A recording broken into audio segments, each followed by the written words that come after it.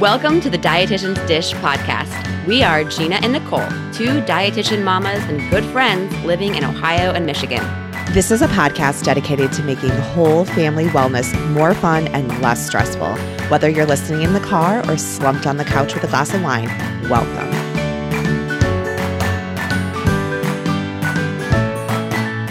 Hi, everyone. Thanks for joining us. I'm Nicole. And I'm Gina. And today we are dishing all about what we learned through pregnancy, delivery, and the postpartum period. And we're going to do a little catching up. But first, we wanted to let our readers know about The Mom Voice. It is a show co-hosted by Sarah and Lauren and is a podcast about home, friendship, and everything in between. They laugh a lot, almost as much as us, and lay out all of the frustrating, funny, and ridiculous moments that occur in the day-to-day. They know how exhausting, joyful, and lonely parenting can be and are here to provide support and let us know that let everyone know that they're not alone. On the podcast, you'll definitely hear about their stories as they raise their little ones, work, and pretty much just try to keep it all together, as all of us are. And there's lots of laughter, random tangents along the way. So just be sure to join them to find your inner mom voice. We all have one, and they're so excited to create a sisterhood of support here as we all look to bring up the next generation. I know, Gina, you and I have both really enjoyed their show, and we're really glad to show them some love on our show today. So check out The Mom Voice. Definitely. And Gina, what is what's cooking? Yeah, so a lot is cooking, actually. So just so our listeners know, we are actually recording this one day before it comes out, which is rare for us. Usually we record a couple of weeks out. So this is very much real time. So Corona is going on, as it probably will be for the next month, despite what our president seems to think, or 2 or 3, who knows, but definitely not by Easter anyway. Enough on that. So we're in the midst of the Corona pandemic right now. I will say I feel like I'm on maternity leave, but with sleep. You know, when you're on maternity leave and you have an infant, you don't want to bring them outdoors because they're very they can get sick very easily, right? So you want to protect them as much as possible. And that's how we are at this moment. I feel like I'm spending so much time in my house just like during maternity leave. I also had my 2 kids in the middle of summer and then winter. So it was really cold when I had Cameron, so we couldn't go outside, and then super hot, about 90 degrees when I had Paige, so we couldn't go outside. So I feel very much like I'm back on maternity leave. But again, with sleep, I feel like I've been sleeping more than ever before, which of course, I guess is a good thing. I've been sleeping probably like 10 p.m. to 6:30, which is more sleep than I typically get. What about you, Nicole? Have you been sleeping more or less? Yeah, it's kind of all over the board. It really just depends. I've had a couple 5 a.m. shifts at the hospital and a couple that have gone till midnight. So mine is not as predictable, but I would say overall, yes, sleeping more. I'm not setting an alarm, right? I mean, I don't have to get ready in the morning. So I just like roll out and roll to my computer. Yeah. And that's kind of nice, I have to say. Yeah. I guess if I'm looking for a positive in all this, that would be one of them. Let's see. I've been doing a lot of avocados for lunch. I know I posted that on our Instagram story. I don't know. It's just easy. I just open up an avocado, sprinkle some salt on there, maybe a little bit of lime or lemon juice, a little bit of pepper, and just go to town. And it just keeps me full for quite a while. And I enjoy it, most importantly. And this is definitely something that I did not used to be able to consume, since there are a lot of FODMAPs in avocado. So that's kind of nice. I can finally eat those and not feel terrible afterwards. And then lastly, I decided to buy, even though it's probably not the best time to spend money, considering my husband, I didn't mention this on the last one, or if I did, I didn't talk about it too much, but my husband sells food to restaurants for a living. And, you know, all the restaurants are closed. So the vast majority of his customers are not open. Or I guess all of them aren't open, but the vast majority of them are either closing down for good, or everything's up in the air right now. So, and he's 100% commission, which is super scary. So definitely not the time for us to be spending money, but I got kind of desperate. I've been wanting to get a piano for a really, really long time. And we didn't get like an actual piano. We got a keyboard. We got it's the same size. I think it's 88 keys. So some of the keyboards out there only have fewer than 88 keys, or whatever it is that a standard piano has. And some of them also don't have the weighted keys, but I made sure to get one with the correct amount of keys and the weighted keys. And I love it. Got it for a really good price at a used music store. And my goal at the end of this whole craziness is to have the song Let It Go, which is an easy song to play, really, figured out on the keyboard and play it for my family. So that's my goal. I also got a Kindle, which again, I know I shouldn't be spending money, but I've been wanting to get one of those for such a long time. So I'm going to be getting that hopefully in the next couple of days so I can actually read some books because our library is closed and I've just been dying. I have nothing to read. So I had to get one. Yeah, I know you were going back and forth between the Kindle and the Fire tablet. Yeah. Which did you get? I got the Kindle because I went to my local library website and they don't rent out books on the Fire. Oh, good to know. And that's the whole idea. I didn't want to have to pay for books on Amazon. I don't want to have to pay for books, period. So I figured the Kindle, it was like $30 more. And in the long run, I think I'll save money. And right now I can actually get books from the library with it. Yeah. So that was why I chose that. Yeah. Oh, man. Well, I'm kind of with you. I have no idea what day it is. I think the only thing that's consistent in my life right now is a 2:15 leadership call every day about Corona stuff. That is the only constant in my life. So our kids' daycare was closed, and then we were assigned one of their teachers to come to our house for when I had shifts or had, work to do, and which is every day she's been here. And then the school's reopening on Monday. Oh, I know. Super random. Okay. So they're opening for like healthcare worker families only. Oh, okay. I got it. So we'll see. I definitely have some reservations about that, of course, with social distancing. So we'll just kind of see how that goes. I'm going to ask some pretty specific questions on, how many kids are going to be in the class and so on and so forth. Because I know that they have to make it financially work, but yeah, pandemic. So, talking about reading, I gave up on my book club book this month. It was a Gentleman in Moscow, which has such good ratings. If you look it up on Amazon, it's got nearly 15,000 ratings and it's well over 4 stars. It wasn't terrible, but it was just really slow going. And it was over 600 pages. I was like, I got 10% of the way in and it just wasn't picking up for me. So I was like, eh.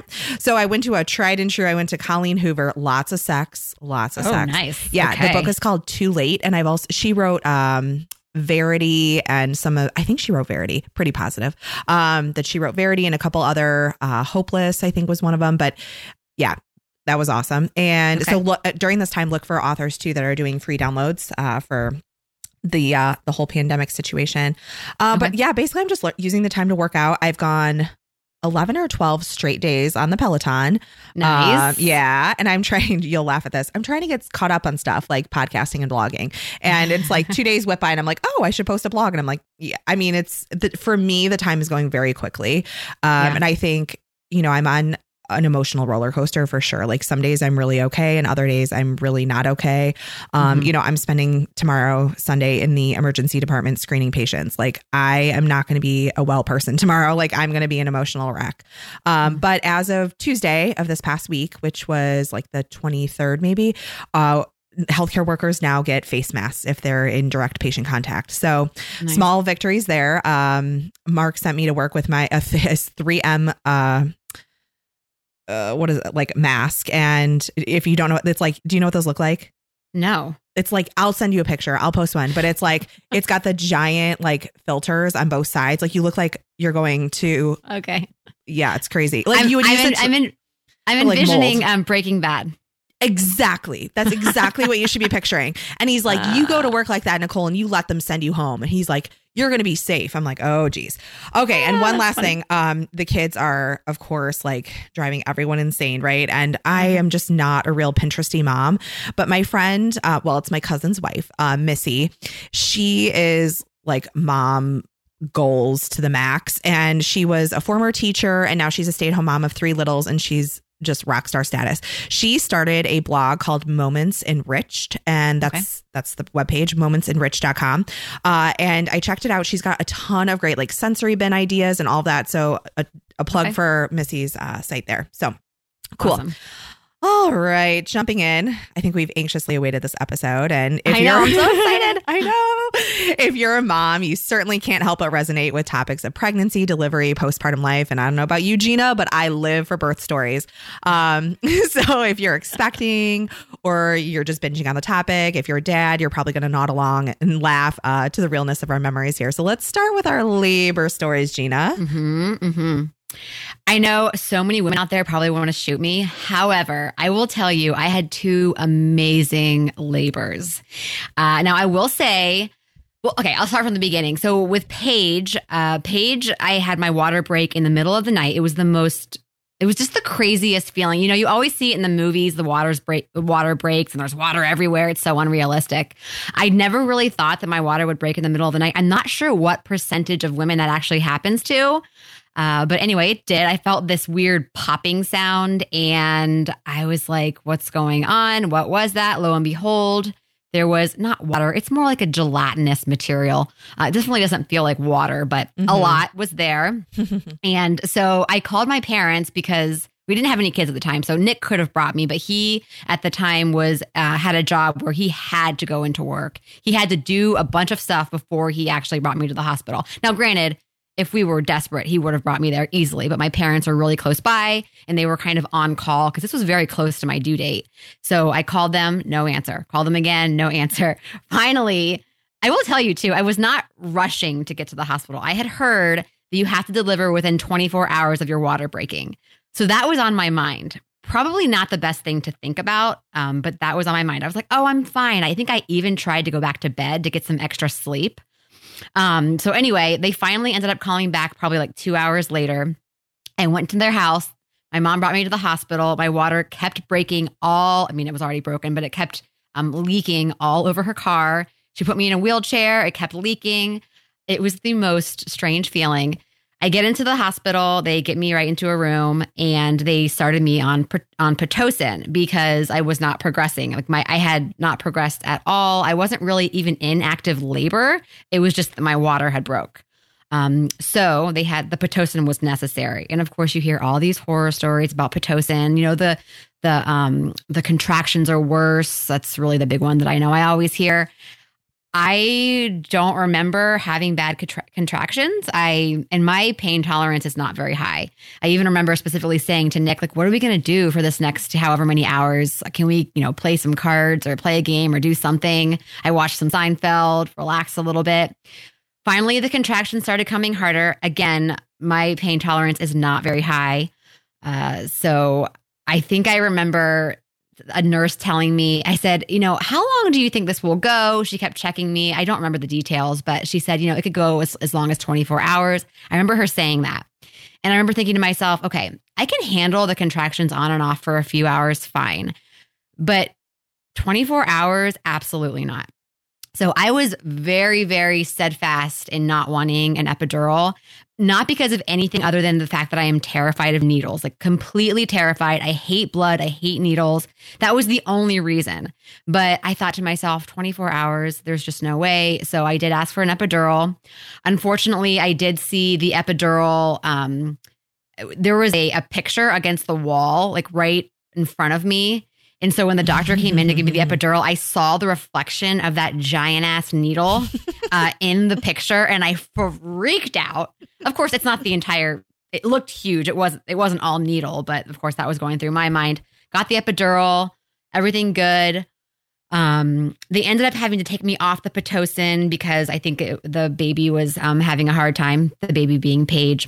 Right when they took me off Pitocin, within 30 minutes, I started progressing immensely. Ended up having the baby about, I would say, 2 hours after my epidural. Pushed for 15 minutes, perfectly fine, everything good. In fact, I went so fast after they took me off the Pitocin that my doctor couldn't make it in time, so I had to have a resident deliver me. Which was not good because I had about, I think it was I want to say either a 1 or 2 degree tear. I had to be stitched. And that was probably the worst part of that whole scenario. Quickly, I'm just going to move on to Cameron. Very, very similar deliveries. The only difference being that Cameron, I actually woke up in the middle of the night, not to my water breaking, but to blood because I had a placental abruption. This was at 35 weeks and 5 days. I went to the hospital right away in an ambulance, which was the most terrifying experience of my entire life. I'll never forget being in that ambulance with very, very good looking men, by the way. I do remember that.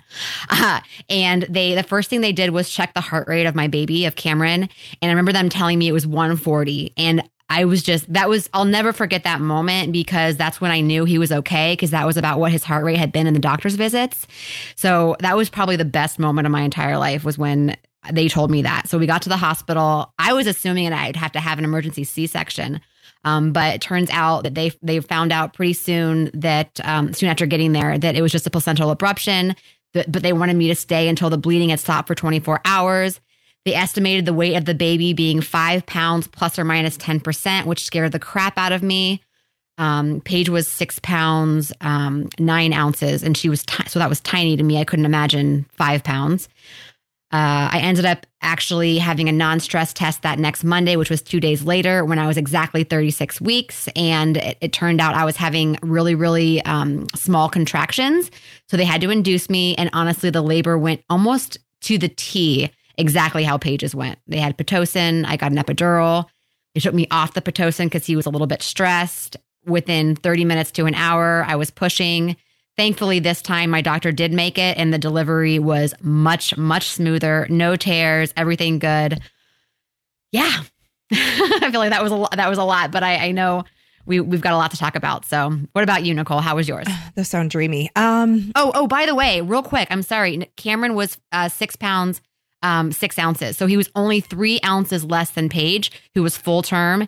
Cameron was late preterm at 36 weeks, and he was just 3 ounces less than her, which to me means one of two things. Either A, my due date was wrong, or B, because I had gestational diabetes, he was going to be a lot bigger than Paige. Who knows? Because I did the math. He would have been closer to 7.5 to 8 pounds if I would have had him full term. And you're tiny. You to have an 8-pound baby would be, which happens. It happens. And also I was 8 pounds, and so was Nick. Oh, interesting. Okay. Yeah. Shay was 8'10" and Piper was 8'4". I know. Whew, that's right. So with Shay, I was induced because she was an intrauterine insemination, and I was gaining weight really quickly. I had carpal tunnel. You name the symptom, the side effect, other than vomiting, and I had it with Shay. Labor and delivery. I was supposed to go in for my induction. It was full on Friday. Mark's like, "Oh yeah, like you'll have the baby Friday. Like we'll have the weekend, and I'll go back to work on Monday." Like he had it all planned out. Yeah, labor and delivery was full. So I just waited around like a beached whale all weekend and finally went in. I mean, I couldn't do anything. I was so full of fluid. I mean, it was just so much fluid. Went in on Sunday at 8:00 for an induction at just over 39 weeks. They put in Cervidil, which basically looks like a little tampon, and they put it up there to ripen the cervix, and then just gave me an Ambien and sent me to bed. At 2:20 in the morning, my water ended up breaking, and the Cervidil came out shortly thereafter, and my contractions had really started, like 1 and 2 minutes apart.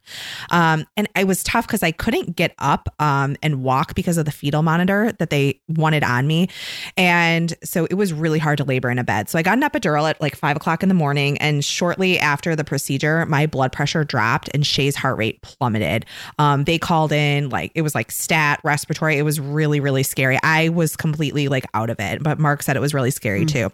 So they got that under control. I'm guessing that they turned the Pitocin way down, because I had been started on Pitocin, of course. I slept from like 5:30 to 7:30, and by 8:30 I was like 8 or 9 centimeters and fully effaced. And my evening nurse was like, "Okay, I'm headed out. You'll have this baby by noon, I bet." Couldn't be happier. Felt like the epidural was really making things doable. Great. Okay. I was like, I got this. Around that same time, I had a second sac of water rupture, which was super weird. Like I wasn't expecting it. I was like, "Oh, I thought we were already done with this." But by late morning, like 11-ish, I was 10 centimeters dilated. They turned on the baby warmer. The room was being prepped for delivery. I still had not seen a provider. So 6 hours go by, 6 hours. And I've been laboring down the entire time. So it's like this robot bed that literally like the rump of it, like elevates, and I'm sitting in like a froggy like position, just letting gravity help. And my nurse was like, "It'll shorten the actual push time needed." The midwife came in finally. There was a complicated C-section. And she asked if I was ready to push. And I was like, "I don't know." And she said, "Well, there's being ready, like you're dilated, and then actually feeling like you have the urge to push." So that's kind of a note there. I didn't really understand that difference until I don't think I still understand that difference. But having never done it before, we did a couple practice pushes, and she decided that I sucked at it and she wanted me to labor down a while longer. I was like, "Oh, great." So not long after that, I did a couple practice pushes with a nurse, and then the midwife came back, and I ended up up pushing for an additional 2 hours with the midwife for a total of 3 hours of pushing. Stop it. No. So it was almost exactly 24 hours of total labor, kind of from when the time I went in with the Cervidil till she was born. So she was born at 10:06 p.m. 8:30 p.m. Sorry. 8:30. I get the two mixed up. So unfortunately, due to the epidural length, it all in my contract, I don't know what happened, but basically the epidural was doing no good by the time it came to pushing. And I remember my friends talking about the ring of fire. And if you've delivered a baby without a good or working epidural, you know what that means. And I just remember saying like, I can't do it. I can't do it. I can't do it. I begged for a C-section. It was horrible. Okay. So I'm just going to interject real quick. I will say I had 2 fantastic epidurals, but here's another thing that I always hear is that when you get an epidural, you can't feel to push and that you can't feel the baby coming out. I will tell you both times I felt the baby coming out. I felt the pressure. I knew exactly when to push. I felt it all. I did not feel the contractions, which was a great bonus, but I felt the urge to push and I felt that ring of fire. Oh, you did? And maybe some might argue that means my epidural wasn't good, but I enjoyed that. Like that was good for me to feel that pressure and to know when to push. But not having the contractions was really what I think helped me with that epidural. So maybe, you could argue that I needed to have more, but I did feel it. And I think it was good. It was good to feel it. So I think that that's a common misunderstanding that you don't actually feel your labor when you get an epidural, because for me, I felt the entire thing. Yeah, I think you're right. You never know what you're going to get when it comes to an epidural. Exactly. Yeah. Because with Piper, so my big issue with Piper was the anxiety. So I had this horrible, and I anxiety, like I literally was having panic attacks in the middle of the night because it was the time of day. I was close to my delivery date, or due date, I guess I should say. I knew exactly how babies come into the world, right? Like firsthand, it was horrible. And I couldn't turn it off. On all fours, just like hyperventilating in the middle of the night. It was horrible. And, it all happened, of course, when your mind isn't racing with work and life and whatever. So I ended up going past my due date by 2 days. Never thought I'd see, women never think they're going to see their due date. And then it like flies past and everybody at work's like, oh, you're still here, huh? Still pregnant. It's like, don't even talk to me. And so that morning, 2 days after past my due date, I woke up in the morning with just to a very small amount of fluid on the sheets. Like I could have peed, like who knows what it was. It was not much. And then I get up, go to work because I had patients to see. And all I can, kind of like you said, all I felt like was my vagina was like slippery. Like I was walking and I was like, whew, whew, whew. Like it felt like it was completely lubed up. And I was like, what is going on? So then I'm sitting at work and my admin is like, I had told her what happened. And she's like, call labor and delivery, Nicole. Like, it's not like you're 34 weeks pregnant. Like you're 40 plus 2, like just call. So they sent me straight there. They tested it was amniotic fluid. So they admitted me. They gave me Cytotec orally and I just walked the hall. So that just got the party started. Mark came by with Qdoba. My contractions got more intense. And I think the most memorable part of my delivery, eye roll, is he was taking work calls as I was laboring. And he goes, hey guys, if you hear me say push, I'm talking to Nicole. And I just could have like wrung his neck. Shortly after that, I kicked him off the calls and made him like rub my back. I used the peanut ball and just kind of bounced around for a while.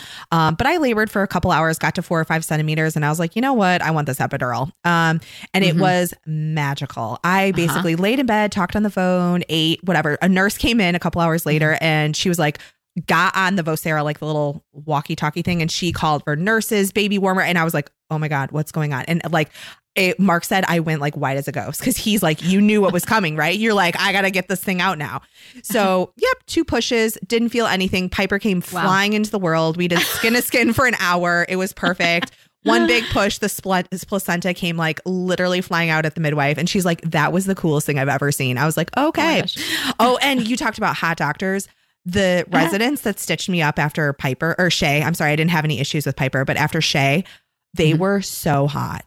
I know. They are. They're just good looking. Like, what's the deal? I'm like, this isn't fair. So, okay. Well, actually, my OB is hot. He's Greek and he is just, he's even Nick, he's like, oh man, I'm totally intimidated by him right now. And Nick told me that he was massaging my vagina. Like, okay, so my first delivery with Paige, yeah, which they do. You know, if you watch it, like they're literally like kind of taking their hands around the head, really, just kind of massage the head out. And let me tell you, the first time when I had Paige, that did not happen at all. So I think that's probably why I had the tears that I did, which were terrible. But so you also had your water broken once on its own, and then once you had to have it broken for you. Right? No, I think they both times. I don't remember I think it broke on its own with Shay, and then I don't remember with Piper. Well, it sounds like with Piper, you had the slippery vagina. Yeah, but there was never like the gush. If there was a gush, it was at the hospital. I don't remember. It was probably after I got the epidural, honestly. So with Cameron, they had to break my water because it didn't break on its own. And that is the strangest feeling. I mean, I felt like I was swimming in slime. I thought there was something wrong. I was scared. Like, is this normal? Is this how much is supposed to come out? And I will say, when my water broke with Paige, it was probably, I would say, maybe 3 a.m. I should have gone directly to the doctor or to the hospital. Do not do as I say, or as I do, I guess. Or do as I say, don't do as I did. Because when I got there, I'll never forget, the first thing that the nurse told me was that I should have come in much, much earlier. My baby is in distress. This is not good. And I just froze. It turns out that nurse was just a cold-hearted bitch who didn't know anything. The doctor that came in after her was like, don't worry, you're fine. The baby is fine. So that was kind of a nightmarish experience. I was like, oh my gosh, I was just being, all calm and okay. I just had to have the baby within 24 hours. No big deal. Definitely should have gone straight to the hospital. And I did within about, 3 hours, but I waited too long. My Interesting. bad. Well, now you know. What else do you know kind of having delivered a baby? Okay, so I definitely went into delivery with a very, very open mind. I am very much a type A planner. I plan things to death. You know this about me. I will say I did not do that with delivery. I did not plan one thing. Nick and I did not even go to in-person delivery classes. We did watch videos, but that was really the only planning I did. I also planned, like, my birth plan, quote unquote, really consisted of listening to whatever the doctors and the nurses told me to do. And I didn't want an epidural. And again, not because of any reason other than I was and still am terrified of needles. And just the idea of an epidural just gave me the quivers. So that was really my only quote unquote plan, was to not have an epidural and to just listen to whatever the doctors told me to do. What else? I had heard something about, it's best if I had read a little bit about laboring at home, and I had one of those big those big balls that you do like sit-ups and crunches on.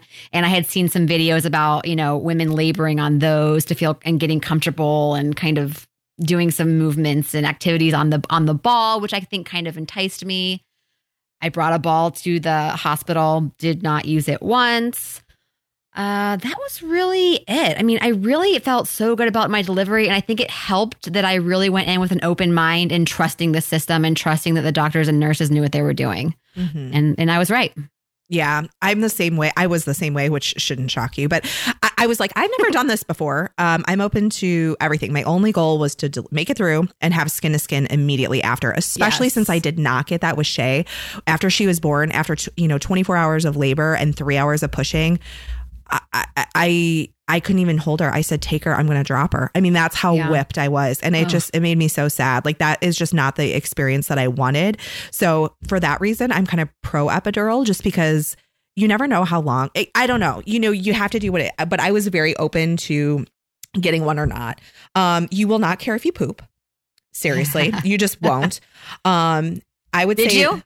I believe so, at least with one of. I mean, Piper, I sneezed and she flew out. So, that's funny. It was, that's a little embarrassing to admit. Like, I think my anatomy is just fine, but I think the epidural was just that good that my body had done all of the work, and I just. It must have been just like a timing thing that it was all the stars aligned, right? I deserve that after my delivery with Shay, I guess. Heck yeah. But I would recommend being open to an epidural at least. You may push in weird positions. So I was on all fours like a dog pushing with Shay, with those hot residents right behind me. I'm like, oh my gosh, like that is not a sight you want to see, like a big pregnant belly hanging down between these like oh my gosh, the visual. If you're pushing for any length of time, you'll probably be sore in weird places. So obviously you expect your lady bits to be sore. But after pushing with Shay, I was using like an attachment on the bed. It was like almost like pull bars that they attached to each side that with each contraction, I could like pull up, like almost like you're rowing. And I did that. So I basically did an abdominal crunch with every contraction for 3 hours. So in the weeks following, my abs, my back, and my neck were so sore. I remember I couldn't sleep well. I mean, your neck, you know how you tweak your neck. I mean, just, a motion that you're not used to doing times 3 hours. And who knows? So lots of now we know kind of things. I will say one more thing about delivery. I hadn't even considered what if I have a tear. And I also had no idea that you bleed for, days and days afterwards. I did not know that at all. Mm-hmm. So when they send you home with those giant pads, take them. When they send you home with stool softeners, don't be like I did and say, I don't need a stool softener. Like I've got good poops. Take them. And when I say take them, I mean like literally like swallow them, not just take them from the nurse. Mm-hmm. Take them every day because you will need them. Even if you are the most regular person, you will, I guarantee, need a stool softener at least for a week.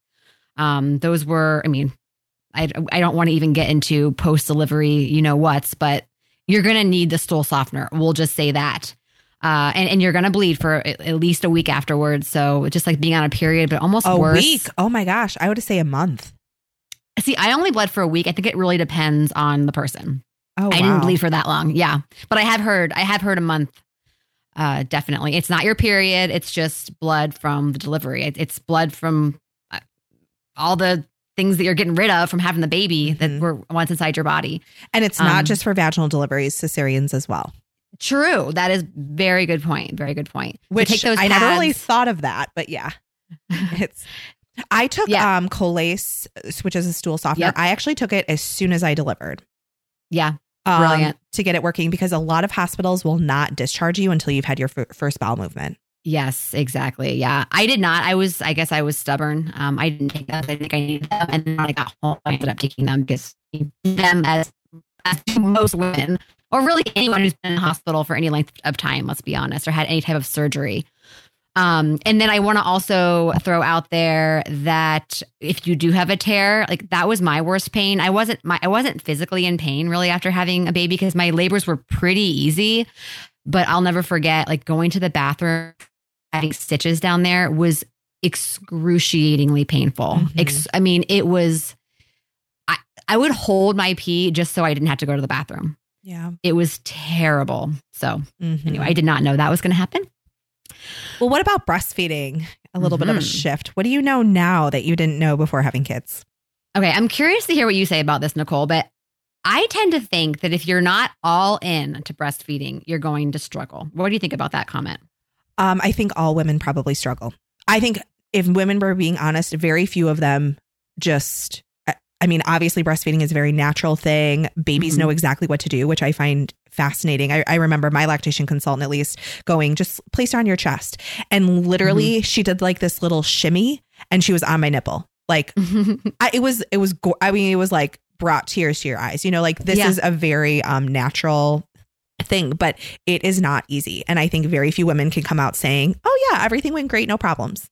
Sure. And I guess I didn't mean it like that. So you're exactly right. You're going to struggle regardless. There's going to be at least one struggle that you're going to have to deal with no matter what. But I guess like I've had friends who say, I think I'm going to try to breastfeed. If it works, it works. If it doesn't, it doesn't. And I will tell you the vast majority of those women end up not breastfeeding because they weren't all in. Mm-hmm. Does that make sense? Yeah. Like you have to be all in. You can't just I keep cussing in this one. You can't just do it halfway, really. You've got to be all in if you really, really want to breastfeed, especially at that beginning, because you need to keep up your supply. Yep. So again, I was definitely all in with Paige. I knew no matter what, I wanted to breastfeed, and if I couldn't breastfeed, I would pump. Although that didn't even cross my mind. I never once thought I wouldn't be able to breastfeed, because you just assume that you'll be able to, right? Because everyone else can do it. But it ended up being a lot harder for me with Paige. I know I've talked about this before, but she did not have a good latch. I had extremely bloody nipples for about 3 months. I didn't think she was getting enough to eat. And looking back, I'm sure she was not. She was peeing and pooping fine, but she was still just not, I know she wasn't getting enough to eat. And she was probably peeing and pooping fine because right away I started to pump because it hurt so bad to breastfeed. So I did end up actually, you can go back to our breastfeeding episode to learn more about kind of my time pumping full time with Paige, but I ended up pumping full time with her because it was just so difficult. And then it's funny with Cameron, he was a month early, and a lot of times with premature or even late preterm infants, especially boys, it is much harder for them to have a latch. Or a good latch. And his latch was so much better by far than Paige's. My nipples didn't hurt. Everything was just smooth. But what I would know now, I would say something that helped me a lot, it was imperative, was investing in a good breastfeeding consultant or nursing consultant. Because even if you find one in the hospital, you're gonna want one when you go back, someone to come to your house, once a week, at least for a little bit, to help you. It ends up that Cameron and Paige, so Paige ended up having a frenulum that needed to be cut on both her lip and her tongue. So she had a tongue tie and a lip tie. And in the hospital, the lactation consultant actually said that Cameron was fine. And then I hired a lactation consultant to come to our house. It turns out that he was very much tongue tied and lip tied. It just didn't affect my nipples as much. He still had a better latch despite that. So invest in a good lactation consultant away from the hospital. Not that there's anything wrong with hospital lactation consultants, but it's good to have one for when you go home because you're going to need that extra support. Make sure that you stock up on simple and easy calories to have on hand. I will tell you, I was definitely living off of adrenaline, especially after having Paige. And when you have high adrenaline, your appetite decreases. And when your appetite decreases, you're not getting enough calories. You don't make enough milk. So you need to keep simple, easy calories. I know I had like Boost and Ensure around and smoothies, milkshakes around for when I had Paige. Simple, easy calories, peanut butter, stuff like that. Also have good communication with your partner.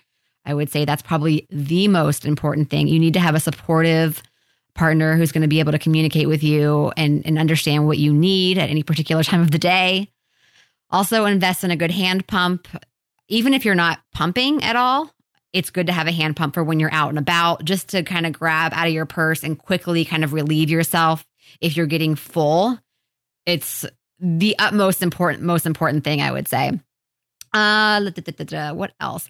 Don't go too far as far as buying things that you think you're going to need for your breastfeeding journal. I think it's best to kind of wait to do that. Wait until you find out exactly what you need. Obviously, there are a few things that you can buy ahead of time, but I think I went a little bit overboard buying a bunch of things that I thought I would need, and then I ended up not using a lot of it. But I think if anything, buying the nipple cooling pads is good because no matter what, you're going to need those. And then investing in some good nursing shirts and bras because I still wear mine sometimes. I'm not breastfeeding. Those things are just the bomb and they make them so well now. I actually went on Amazon to look if I could share some links and they look cute now and they're just so comfortable. You'll wear them all day long.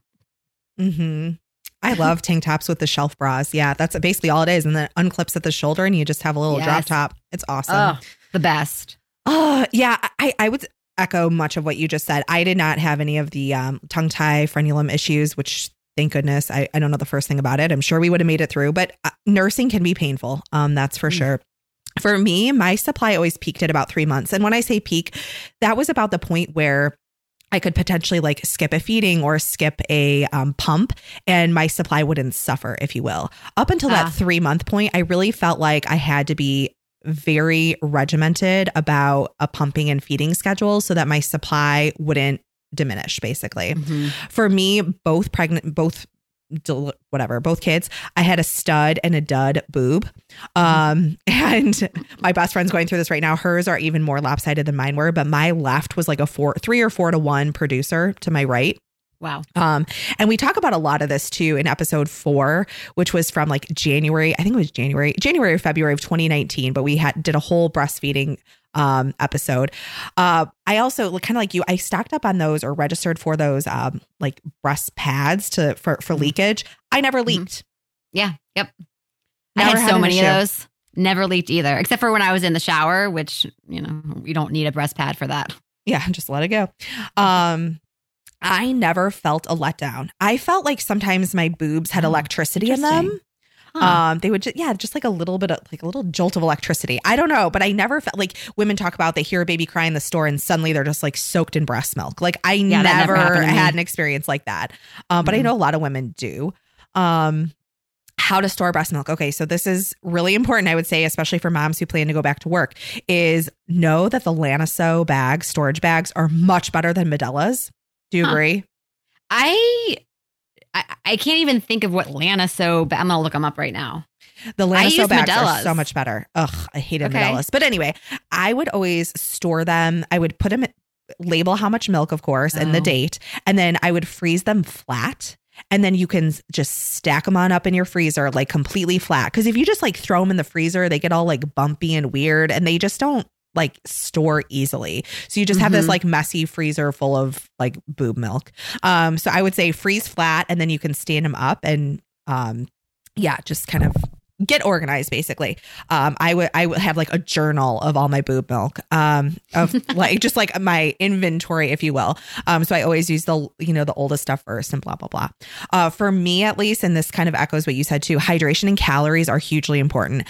My baby weight came off super fast with both the girls, like a weekish. And I was like, oh yeah, let's get this party started. Like, let's keep the pounds coming off. Yep. Hard no on that. So I got back to my pre-pregnancy weight, and I had to drink a ton of water and eat a ton of calories in order to keep my milk supply up. I bet I was eating, I think I talked about it in our breastfeeding episode, but I wouldn't be shocked if it was 4,000 calories a day. I mean, it was just an obscene number of calories. And my weight never went up. It never went down. It was those calories are used to make breast milk. It's crazy how many calories you use.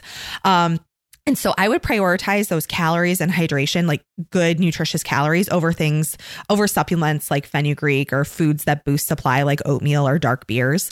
But I did those foods as well. I made lactation cookies all the time, mostly because I just liked them and I had the time. So I did it. And also I talked to an OBGYN I go to a practice and I kind of see all of them, but she is an OBGYN in my health system. And she did a continuing medical education presentation not too long ago. Well, it was like a year ago, but it was titled Don't Pump and Dump.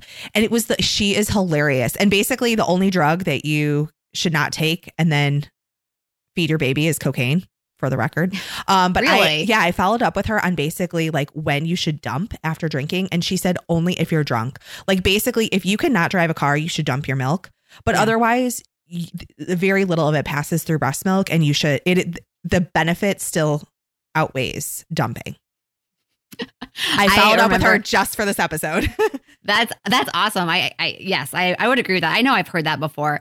I remember right after having Paige, we had Paige in August, and then in December of that year, we went to Nick's mom's house for Christmas, and I definitely got drunk that night because I hadn't drank. I probably had 3 drinks, okay, and I was definitely drunk. I pumped on the way home, and just basically poured all my milk out on the driveway on the outside when we were walking in. I woke up the next morning. I was like, did I, what? He's like, yeah, you poured all your breast milk out. I'm just like, okay. But I definitely needed to at that point. But you were a milk goddess. I remember for me, and that's another thing too. Like for women who pump the first time, they're like, they may get less than an ounce on each side. And they're like, oh my gosh, I just did all of that for that. Like, it doesn't seem possible, that amount of like, these machines are just like pumping you dry, and that's all that comes out. But that is valuable nutrition for your baby. So don't go based on volume or anything. It will go up. So just trust the process, really.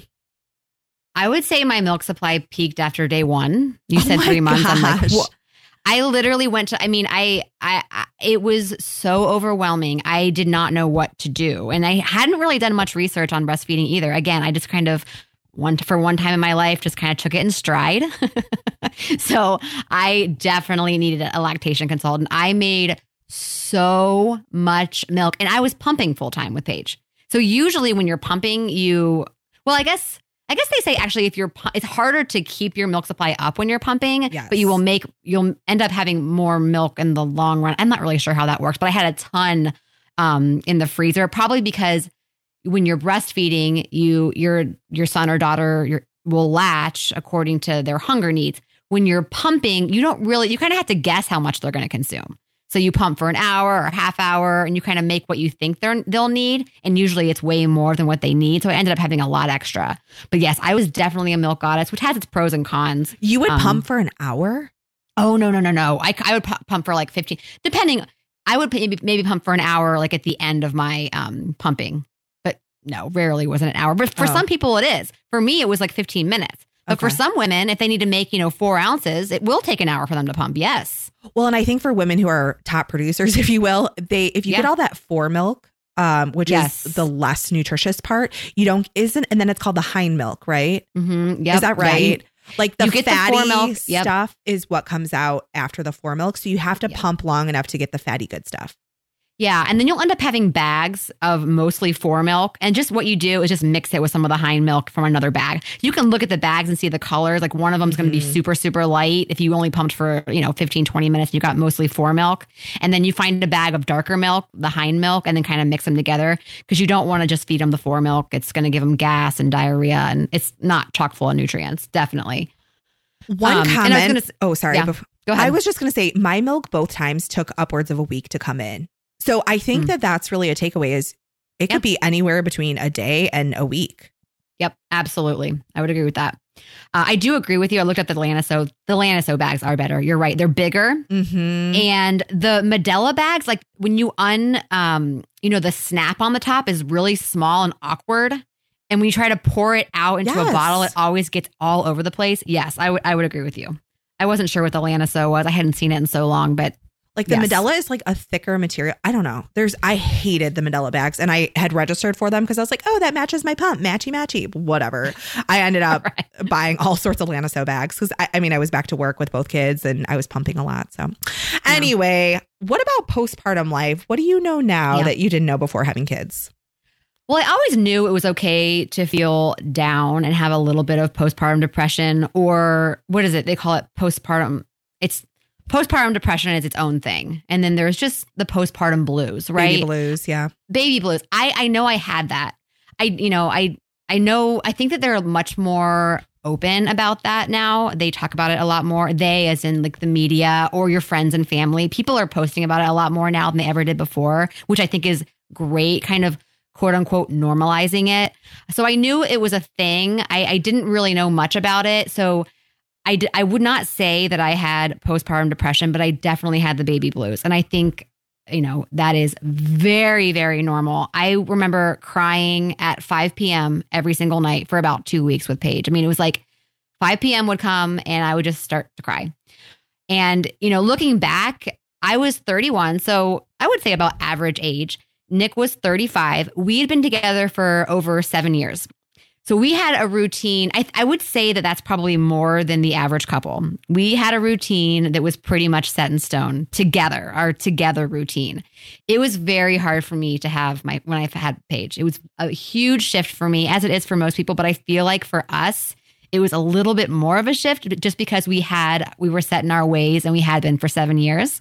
Not to say that we had it harder than anyone else, but I'm just saying, looking back, I think that played a large role in my postpartum blues. Mm-hmm. Obviously also hormones.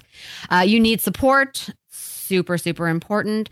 Don't listen to what people tell you about their experience. You can listen, but don't assume yours is going to go the same way. I always heard when I was pregnant with my second, oh my gosh, the second time around is so much harder. Everyone always told me that. For me, it was the complete opposite. The second time around was so much easier, even with a 2.5-year-old running around. It was just so much easier. I can't even explain it. Everything seemed to go better for the second time for me. Stock food, like we already said, make sure you've got plenty of food stored, make bulk meals if you want to freeze them, or kind of get friends together to make a food train for you. So you're always getting food. Invest in a good lactation consultant, like I said, and invest in a good baby carrier. I was a huge fan of the baby Bjorn that I had with Cameron, and I would just wear him all day and do chores if I had them, or just go for walks, walk around reading a book, just so I could move and I wasn't just sitting in my house all day being sad. Mm-hmm. So. Yeah, I agree with you. I was definitely on the postpartum spectrum, at least. After Piper, I did seek a counselor.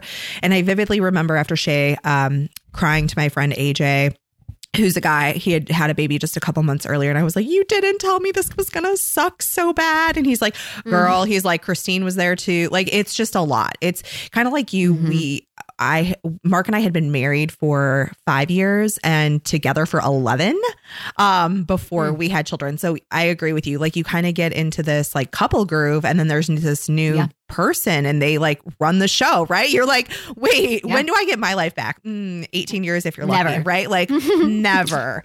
That's a huge shift. And for me, you're ready to have kids, and then there's the reality of having kids, right? For me, I definitely had emotions around just like having an older child and feeling like I could no longer be like everything to her. Like, she had to share me. And just kind of feeling this like not being enough as a parent. Just, do I have enough love to give two little girls? Like, that was a lot for me. And I don't know why. I think it's okay not to co-sleep. And I don't mean in the same bed by any means. I mean the same room. I think that was something I felt like a little shamed about. But I remember night one I had, this was back in the days of before the Rock and Play was like recalled and is like off the market now. But we had the Rock and Play in our bedroom, like right next to me. And I was just going to, it was going to be this beautiful, like, oh, I'll just grab her and nurse her and throw her back in the Rock and Play. Okay. Babies like grunt when they sleep. They are loud. They're like little gremlins. And I was like, oh my gosh, like I'm never going to fall asleep. So night one, I gave her like an hour, and then I was dragging that Rock and Play into her room, and I set up the little monitor. And I was like, all right, girlfriend, see you when you're hungry. And that has always worked for us. We've never co-slept at all. I think sleep training is a super personal decision. Do what works for you when it works for you. Most experts will say like 6 months is the time to start sleep training. But basically, it's perfectly normal to obsess over sleep schedules. And if you hear the rumor that sleep begets sleep, it is, I have found to be true. What about you, Gina? You mean for kids? Yes, absolutely. Yes. And I learned that quickly. I was obsessed with sleep schedules with my kids, especially with Paige.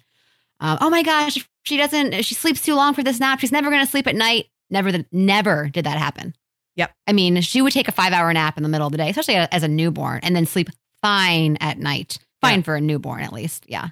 Absolutely. I remember my mom telling me that the morning nap developed first. And, my mom had me on this schedule.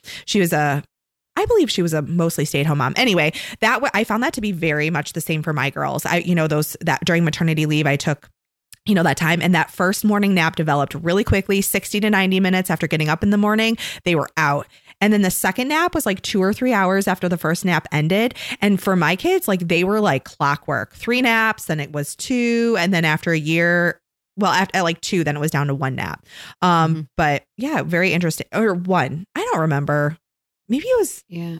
Probably 1. 1. After 2. Yeah. We did have an episode number 27. I was just looking into this with a certified sleep consultant, if you're interested in that. Yeah.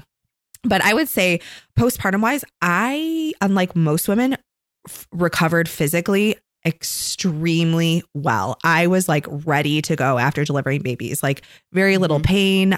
Even after being stitched, like I was pretty much good to go. So for me, maternity leave was like really productive. I agree with you, like stockpile food, recipes, all of that. But I had a lot of time to do that during the day because both my girls were pretty good sleepers in that way. And I regretfully like didn't spend as much just like time holding them and like watching them sleep. Like I was it's just my personality to be like, okay, they're sleeping, like I'm going to do this and this. That's just totally me. But yeah, I would say regretfully that was my life, but I would encourage women who are kind of like the doers like me is to soak up those moments. And then a huge pivot here. Sex may not be great for a while. I remember we called it the new normal. And after delivering an 8-pound, 10-ounce baby with some stitches up there, it took like a year, I would say, to get back to normal. And it is back to normal, I've been told. It feels like everything's good. But I just want to like tell women that, you know, and you may not be ready when you get the green light from your OBGYN. Like, and that's okay. You should not proceed with, you know, sex until you feel like you're ready. And that for every woman is different. And then a huge another shift here. Gina, I just got to say, you know, baby clothes, super cute, but you got to have zippers over snaps with a newborn. Snap. You cannot do 12 diapers a day and do the little snappies that go from the toes to the chin. Like it just doesn't work. Unless they're magnetic snaps. Oh. Have you ever had those? No. Okay, so when I had Cameron, one of my best friends got me a onesie. Actually, it was like a really thermal, almost pajamas, but it was a onesie. There was a whole body suit type thing. Are those the onesies? I can't even think. Anyway, they had snaps, but they were magnetic. So very, very easy. And I loved it. And I'm pretty sure a lot of companies make those types of baby clothes with snaps that are magnetic. Much easier. Okay. We had children in the dark ages. But those exist now. That's cool. That was fun. I'm glad you did that. Very interesting. I love it. So what's your Mom Win favorite new product or recipe? Sure. So we made cod tacos. I've been really making a lot of tacos lately, but kind of sick of, you know, the ground beef or ground turkey. So we decided to buy some cod, use some simple, I don't know, like Ortega taco mix on the cod. They were delicious. Even the kids ate them. Also, banana bread 88 acres bars. It's a new flavor. I did not think I would like it because I'm not a huge banana fan, but they are delicious. Also more protein than their regular bars. So we put the link in the show notes for that. And then I had talked about Wow Butter not too long ago on a previous episode. And I wanted to come back and tell you that my kids actually did eat this Wow Butter. Wow Butter is made with soybeans. I do not like it. I love Sun Butter much better, but my kids both liked it. In fact, when Cameron brought his to school not too long ago, the teachers actually had to call me to verify that it was actually not peanut butter because it looks so much like peanut butter. And I guess it kind of smells like peanut butter too. So, and when she called me at first, I got scared, like, oh crap, did I accidentally give him the peanut butter and jelly and not Paige instead of Paige, because Paige is allowed to have peanut butter in her school. Even though they go to the same school, they're in different classes. But I got a little bit scared, like, oh my gosh, this is my job. And I just, you know, did that. But no, it was actually the Wow Butter, but it's just very similar. So that's nice. What about you? So from Aldi, I bought some Parmesan sole. Sole is a type of fish. If you're not aware, or I knew you knew that, but listeners, but it was it's kind of like a chicken Parmesan type, but made with fish. It was so good. That sounds good. So good. Highly, highly recommend. I stole this because of you, but we made some amazing blackened cod tacos with a mango salsa, and I'll link that in the show notes. But if a week goes by without tacos in this house, it's like an off week. The tacos are just the best. So, all right. I would agree with you. Yeah. Tacos. Yeah, we do a lot of tacos. All right. Oh, shoot. Okay. So we got a review from Allie Co. I love this. It says RD should stand for real deal because these two registered dietitians are fun, informative, and non-judgmental. They're both mothers of young children, so they're in the trenches of feeding the family. They will help you to feel more confident and relaxed about the food choices you make. Definitely worth adding to your podcast lineup. Thank you, Allie. That was so sweet. So sweet. Real deal. Love it. Yes. Hashtag real deal. Use it. That's our new hashtag. Coming up on April 5th, we will be dishing about pre and probiotics. Are they necessary? And if so, which ones should we be taking? Until then, keep in touch with us on social media at Dietitian's Dish Podcasts on both Facebook and Instagram. And check out all of our episodes and show notes on our website, dietitiansdishpodcast.com. Also, please tell your friends about us. We'd love it. They can find us on numerous outlets such as Overcast, iTunes, Stitcher, Spotify, and Pocket Cast. And if you listen on iTunes, please leave us a review. We promise it only takes a few seconds. You don't even have to write anything, just fill out the stars. Thanks so much. And everyone, be safe, be well, stay inside. Socially distance. And try to keep in touch with friends. Be as well as you can. You know, it's a crazy time. All right, Nicole, it was so good talking to you. You too. Take care, Gina. All right, bye-bye. Bye. Thank you for listening for the podcast. Bye-bye.